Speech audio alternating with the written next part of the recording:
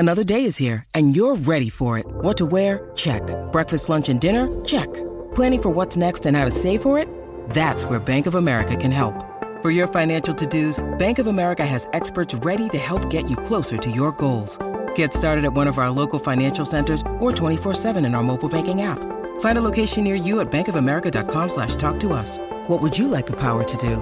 Mobile banking requires downloading the app and is only available for select devices. Message and data rates may apply. Bank of America N.A., member FDIC. With threats to our nation waiting around every corner, adaptability is more important than ever. When conditions change without notice, quick strategic thinking is crucial. And with obstacles consistently impending, determination is essential in overcoming them. It's this willingness, decisiveness, and resilience that sets Marines apart. With our fighting spirit, we don't just fight battles, we win them. Marines are the constant our nation counts on to fight the unknown. And through adaptable problem solving, we do just that.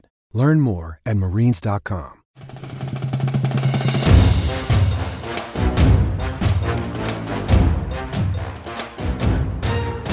Welcome back to the John Clay Podcast. I'm John Clay, sports columnist with the Lexington Herald Leader and Kentucky.com. It is actually Saturday night, November 12, 2022. Earlier today, the Kentucky Wildcats took a 24-21 loss to the Vanderbilt Commodores, a stunning loss by Kentucky. Vanderbilt snapped a 26-game SEC losing streak by coming into Kroger Field and knocking off Mark Stoops' Wildcats.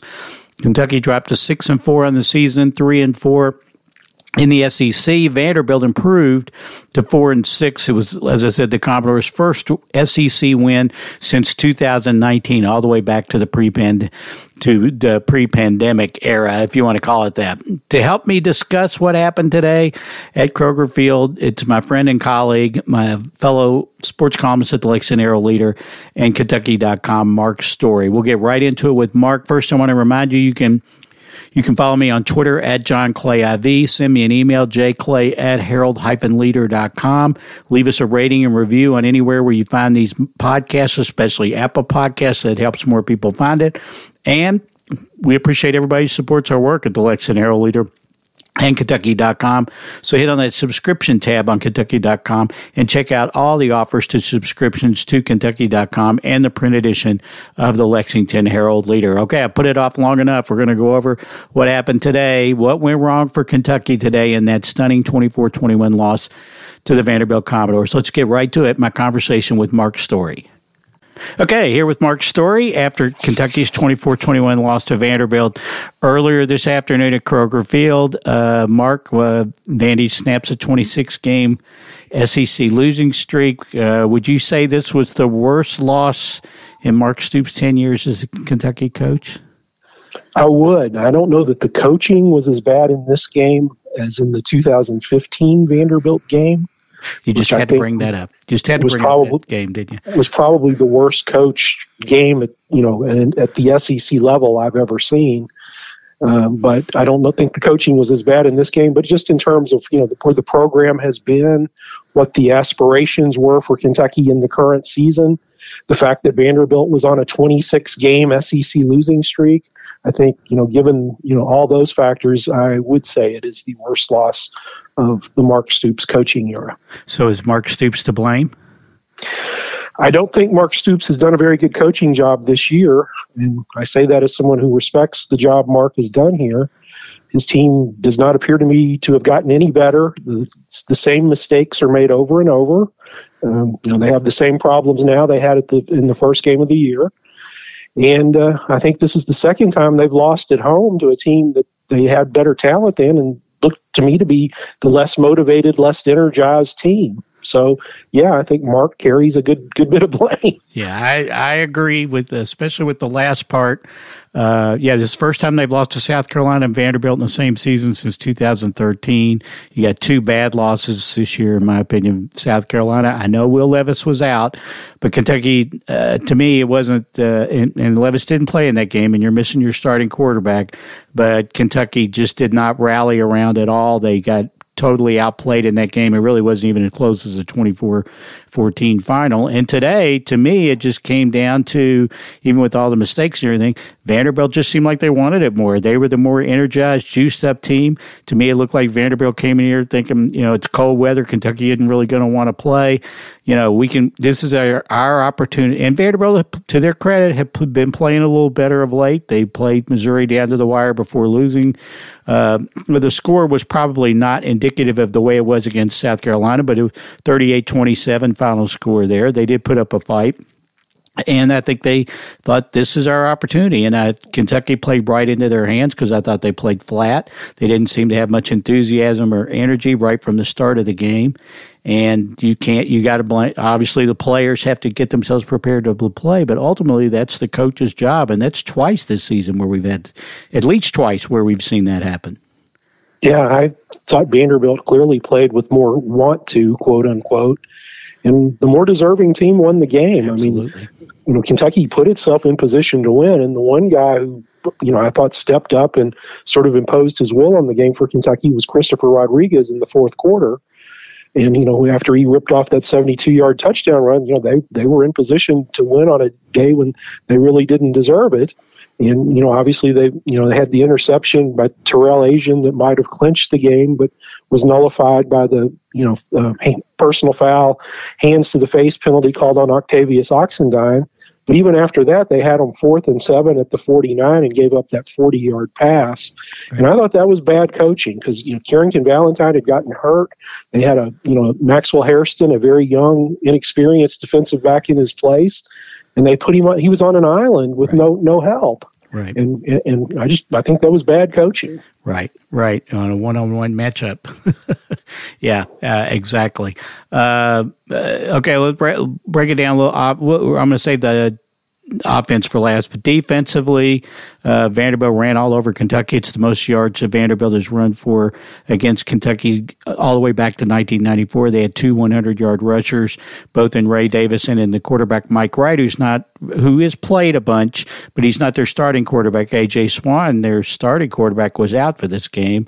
What to your untrained eye and my untrained eye, what was going wrong there? How was Vanderbilt able to just run all over Kentucky? Well, I thought Wright did some really clever ball handling early in the game, especially, and was able to break off some good plays. And, obviously, he's a dual threat, and he was able to make some runs, get to the edge on scrambles and make some plays. And Ray Davis is really good. He's run the ball well against a lot of people, and he's a guy that's always seems to be going forward. Right. Kentucky would hit him and have a chance to stop him, for 2-yard gain, and he would, just keep churning and make it a 6-yard gain. And that happened a lot. And I think that's to his credit, but I also think it gets back to Kentucky just not being really ready to play. Yeah. I mean, and the thing Brad White, Kentucky's defensive coordinator, complained about after the game, the thing that killed him, Vandy, was 11 of 17 on third down. They came in somewhere around 100 or something like that in third down conversions. I don't have it in front of me. But they continued, and then, as you said, hit on that big fourth down on the scoring drive, what turned out to be the game-winning drive. Just a disappointing performance all the way around, but defensively, just the way they let Vanderbilt run all over them, the way Kentucky had played, they came into the game with the number 11 ranked defense as far as yards allowed per game in the country, and they gave up over 440 yards. Okay, back to on to the other side of the ball, the offense. Another disappointing performance, had the ball many times in Vanderbilt territory, not able to punch in for touchdowns, ended up with kicking 3 field goals to make it 14-9 before they finally scored a touchdown. I agree 100%. I mean, Chris Rodriguez, who was almost, especially in the third and fourth quarter, especially in the fourth quarter, was like, I'm not going to let us lose this game. I'm going to put this team on my back, but they couldn't get through. I didn't think Levis played particularly well. What did you think? No, I thought he was not very good. I thought there were some throws, and I think, part of the problem in the red zone, in my opinion, is he's just not accurate enough. And, the windows get compressed and the ball has to be in a particular spot. And a lot of times he has a hard time getting it there. I do have sympathy for him in that, he got sacked 4 more times today. I think, 39 now for the season. And to my untrained eye, it looks to me like that is affecting him. That it looks like, when he drops back, he's, already sort of looking for, the pressure. And I think that has affected his play. Yeah, I mean, which would affect any quarterback, and I think that's understandable. Yeah, and I think he gets a little jumpy in the pocket when he does get if he feels a little bit of pressure. Sometimes the pressure not even be there, but he feels it. Sometimes I think he holds on to the ball too long, but a lot of it that goes back to protection issues, from the start. Rich Scangarello, this is the 10th game with Rich Scangarello as the offensive coordinator. Of course, the fans are all up in arms. They want Rich Scangarello to go. Our colleague John Hale asked Mark Stoops about a possibility of making some sort of change. He abruptly answered no. What do you do if you're Mark Stoops at this point? Well, that's a really good question. Obviously they've had 3 different offensive coordinators in 3 seasons. That's way too much turnover. A 4th offensive coordinator in a 4th season, that's a lot of turnover. Right. They've had 4 offensive line coaches in the last 3 years due to circumstances. And, that too would be a lot of turnover if you parted ways with both the guys who came from the 49ers, Scangarello, and the offensive line coach, Zach Yentzer. Now, that being said, to me, this team does not get better. I mean, I understand, they're not as talented in the offensive line as Kentucky has been really since 2016. I mean, that's apparent, but they haven't been able to figure anything out or scheme anything to alleviate what is just the constant problem. And, everybody was down on Eddie Grand, but the year when all the quarterbacks got hurt, he at least found a way to move the ball. And, it's just the same. It's just the same thing. It's been the same thing all year. They just seem disjointed. I continue to think, or at least wonder if what they're running isn't too complicated for a college team. Right. And, I think it's a tough decision. And I think they're, unless something changes pretty dramatically quick, I think it is going to be a decision. Because the other thing you have to think about is both recruiting and also keep retaining, transfer portal world with, NIL deals and all that.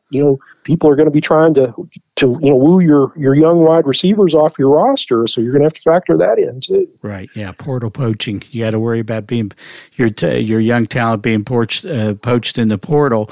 To me, I mean, Mark's between a rock and a hard place here. Like you mentioned, do you really want to make a change and have your 4th offensive coordinator in 4 years, bring in a new offensive line coach? To me, I don't think you can really change the scheme too much because the guys you're trying to keep are like your young receivers, Barryon Brown and Dane Key. You've got a couple of good young tight ends, Jordan Dingle and Josh Caddis. You want to try and keep those guys. To keep those guys, I think you've got to have a guy who's going to throw the ball. And is the offense more complicated this year than it was last year when Liam Cohen ran it? I mean, Liam Cohen came from an NFL offense. But on the other hand, are you going to lose recruits because or your own players because what you're running has not been very effective, has not been very successful? Again, I'm not in any way an X's and O's football. It does seem more complicated to me. It seems to me like there's more pre-snap motion. Yeah. And, it just, there's no flow to this. There hasn't been all year really. Yeah. And they just, it takes them forever to run plays. And if you're going to play that way, then you've got to be super efficient because if you're limiting, possessions, then you've got to make them count. And, the mistake-prone identity that this team has pretty much had all year works against the style they're trying to play. Right. No. Yeah, I know. I mean, it's going to be interesting to see. Obviously, it's going to be very interesting to see what happens. And then, now you play the number 1 team in the country, Georgia coming in here, a CBS game at 3:30 on Saturday. I mean, do you expect Kentucky to bounce? I'm not saying that Kentucky will beat Georgia or can beat Georgia, but do you think this Kentucky team, will they be able to bounce back emotionally and physically next week to at least put up a fight against Georgia? Or do you think, was this loss so devastating it's going to kill them for the last 2 games of the season? I think that's an interesting question. Usually Mark's teams bounce back, after losses. And they certainly did, after the South Carolina loss and played pretty well, at least in the second half against Mississippi State and got a big win. But yeah, I do wonder. I mean, this is bad. I mean, they lost to a team that had lost 26 conference games in a row. I mean, this Right. It's hard. There's no way to sugarcoat. This is a bad loss, and it wasn't a loss where Kentucky committed 5 turnovers. They fumbled the ball all over the place. They threw a couple of ill-timed interceptions. I mean, they got outgained. I think it was 448 to 325 or something like that. Like you said, if Kentucky had pulled out the win, it was like the team that deserved to get the win didn't get the win in Vanderbilt because they just outplayed Kentucky pretty much all day. And the other thing to me, Kentucky finally they finally go ahead. 5 minutes to go in the game, and then Vandy goes right back down the field. Obviously, you had a couple of bad breaks in that drive, like you mentioned, the Oxendine hands to the face call, and then you had Valentine get hurt. You had the sub, and they picked on the sub. But you've got to be able to overcome those things. And part of that was that you put yourself in that position, to begin with by your play, or to me, uninspired play earlier in the game. So, I don't know. We'll see. Just Georgia and Louisville left on the schedule, and Georgia on Saturday. Anything else? I'm running out of things to ask about. Anything else you want? I want to touch on basketball, but anything else you want to hit on? Yeah, I think they're. Kentucky had made a big recruiting push into Nashville. And I think that was smart because Nashville is so rapidly growing, and there are a lot of new people that don't have deep allegiances to the state of Tennessee. Right. And Tennessee had been pretty mediocre for a long time, and Vanderbilt, has not been a very good football program. And you made this big push into Nashville recruiting, and now you got embarrassed. Just run off the field at Tennessee, and you lose to Vanderbilt in a game that breaks a 26-game losing streak. Right. This was just bad. Right. Yeah, you were 4-0 and number 7 in the country a few weeks ago. You've gone 2-4 since then. You're 6-4, and it looks like you're looking straight at a 6-6 season. So yeah, not a good outcome. We'll talk about something a little more optimistic after this break because I want to talk about the Kentucky-Michigan State basketball game on Tuesday. When you need mealtime inspiration, it's worth shopping Kroger, where you'll find over 30,000 mouth-watering choices that excite your inner foodie. And no matter what tasty choice you make, you'll enjoy our everyday low prices, plus extra ways to save, like digital coupons worth over $600 each week. You can also save up to $1 off per gallon at the pump with fuel points. More savings and more inspiring flavors make shopping Kroger worth it every time. Kroger, fresh for everyone. Fuel restrictions apply. Okay, back here with Mark Story. Mark, we both saw Kentucky's first 2 games last week where they beat Howard and Drexel handily, but now they got Michigan State on Tuesday night in the Champions Classic up in Indianapolis. What are your thoughts about, first of all, how Kentucky's played in these first 2 games, and then what are you looking for on Tuesday? Well, to coin a phrase, I like this team, okay. And. That's a good phrase. You should trademark that. I think this team has a lot of answers, so to speak. I think the outside shooting with Frederick and Reeves, is a dimension. I don't know that they've had two guys that appear to be, this reliable of 3-point shooters at the same time. I think they have more the defensive length, especially on the wings, that has, sort of characterized Calipari's better teams at Kentucky, and I think that's something they missed last year. Once Oscar gets back, I think that takes care of some, certainly the rebounding and some low, scoring on the block, and then. Ugana Onyenso has just been a revelation. He looks really good. And, I thought the one thing that they didn't really have was, a great amount of rim protection because, I didn't think they, had necessarily, Oscar is not, he's not, right. That's not his deal. But maybe they do have that. And, it'll be interesting against Michigan State. I'm going to assume Oscar's not going to play. I guess we'll see. I'm anxious to see, against a really, a team at their level, another high-level team, if guys can, if that outside shooting holds, when there's more defensive pressure and maybe the hand a little closer to your face and that kind of thing, I think it's a good time for them to be tested.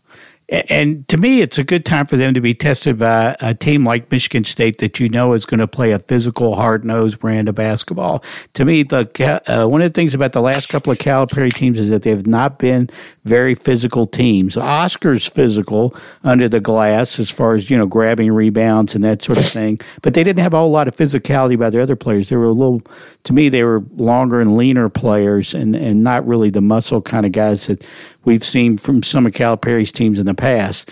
This team with guys who are, maybe not 6'9", 6'10", but are good physical presence in Chris Livingston and Cason Wallace. And Toppin's gotten a little bigger. I think he can play a more physical style. And Onyenso, even though Onyenso, he's 225, he's not real, I wouldn't say he's bulky by any means, but he's got such good length. You're exactly right. He brings that shot blocking capability, which they haven't really had the last couple of years either. As you've mentioned on the podcast before, his best defensive teams have had those, shot blockers. So if Michigan State is the typical Tom Izzo team that, they'll put a shoulder into you and they'll fight you on the boards, I think that's a good early test for this Kentucky team. Yeah, I agree, and I think Michigan State will be that. I mean, I think I think they start. They're an older team, and they play three legitimate front court players, and I think they'll be that test. It was interesting. They obviously took Gonzaga to the last second, and arguably should have won that game. And Joey Hauser, who I thought was supposed to be their best player, had 2 points. Yeah. yeah. And Michigan State was not an AP top 25 team, so they got kind of a chip on their shoulder. Tom Izzo's a great coach; he's a Hall of Fame coach, but they've been kind of down the last couple of years. So I know they're itching to get back in the way they played Gonzaga. So it's going to be a tough game. A tough game on Tuesday, but I think it's a really good test for Kentucky this early in the season. I think we've talked about this before. They've got 4 really good tests early before they hit conference play. This is number 1 with Michigan State, and then then you got Michigan. You got Gonzaga, then you got Michigan, and then you got UCLA in New York. I don't think Louisville is going to be a test. I think Kenny Payne. It's going to be a long year for Kenny in his first year at Louisville. Yeah, I was discussing that with one of our colleagues, and we were discussing how many games they were going to win. And I thought Wright State. They actually played Wright State closer than I expected because I think Wright State's pretty good. Pretty good team, yeah. Yeah, and when you're in the position they are, the ACC has the potential to not be very forgiving. No, not in Kenny's year. I don't think anybody's going to feel sorry for Kenny in the ACC this year, or feel sorry for Louisville. But yeah, I'm looking forward to Kentucky and Michigan State on Tuesday night up in Indianapolis. It's a 7:00 game on ESPN, so everybody check that out. Everybody check out our coverage this week as Kentucky plays Georgia and see if Kentucky can bounce back from this loss today to Vanderbilt. Mark Stoops has his regular press conference on Monday. It'll be interesting to see what Mark has to say, what kind of mood he is after the loss today. Mark Story and I will both be there. Be sure and follow Mark on Twitter at Mark C. Story. Check out his coverage all week, both for the Michigan State game on Tuesday and the Georgia game on Saturday. Thanks as always, Mark, for being here, and thanks for we're recording this on Saturday night. Just let everybody know, had some scheduling conflicts on my part tomorrow, so thanks for doing it tonight. Appreciate it, Mark. Thanks, John. That'll do it for this edition of the John Clay Podcast. My thanks, as always, to Mark Story. Follow him on Twitter at Mark C. Story. Check him out in the pages of the Lexington Herald Leader and online at Kentucky.com. Kentucky and Michigan State basketball Tuesday night at 7:00. Follow all our coverage leading up to, during, and after the game at Kentucky.com and my Sidelines blog. And then Georgia-Kentucky football on Saturday. That's a 3:30 game on CBS. We have plenty of coverage leading up to that as well. Thanks again to Mark Story. Thanks again to everybody for listening, and we'll talk to you next time on the John Clay Podcast.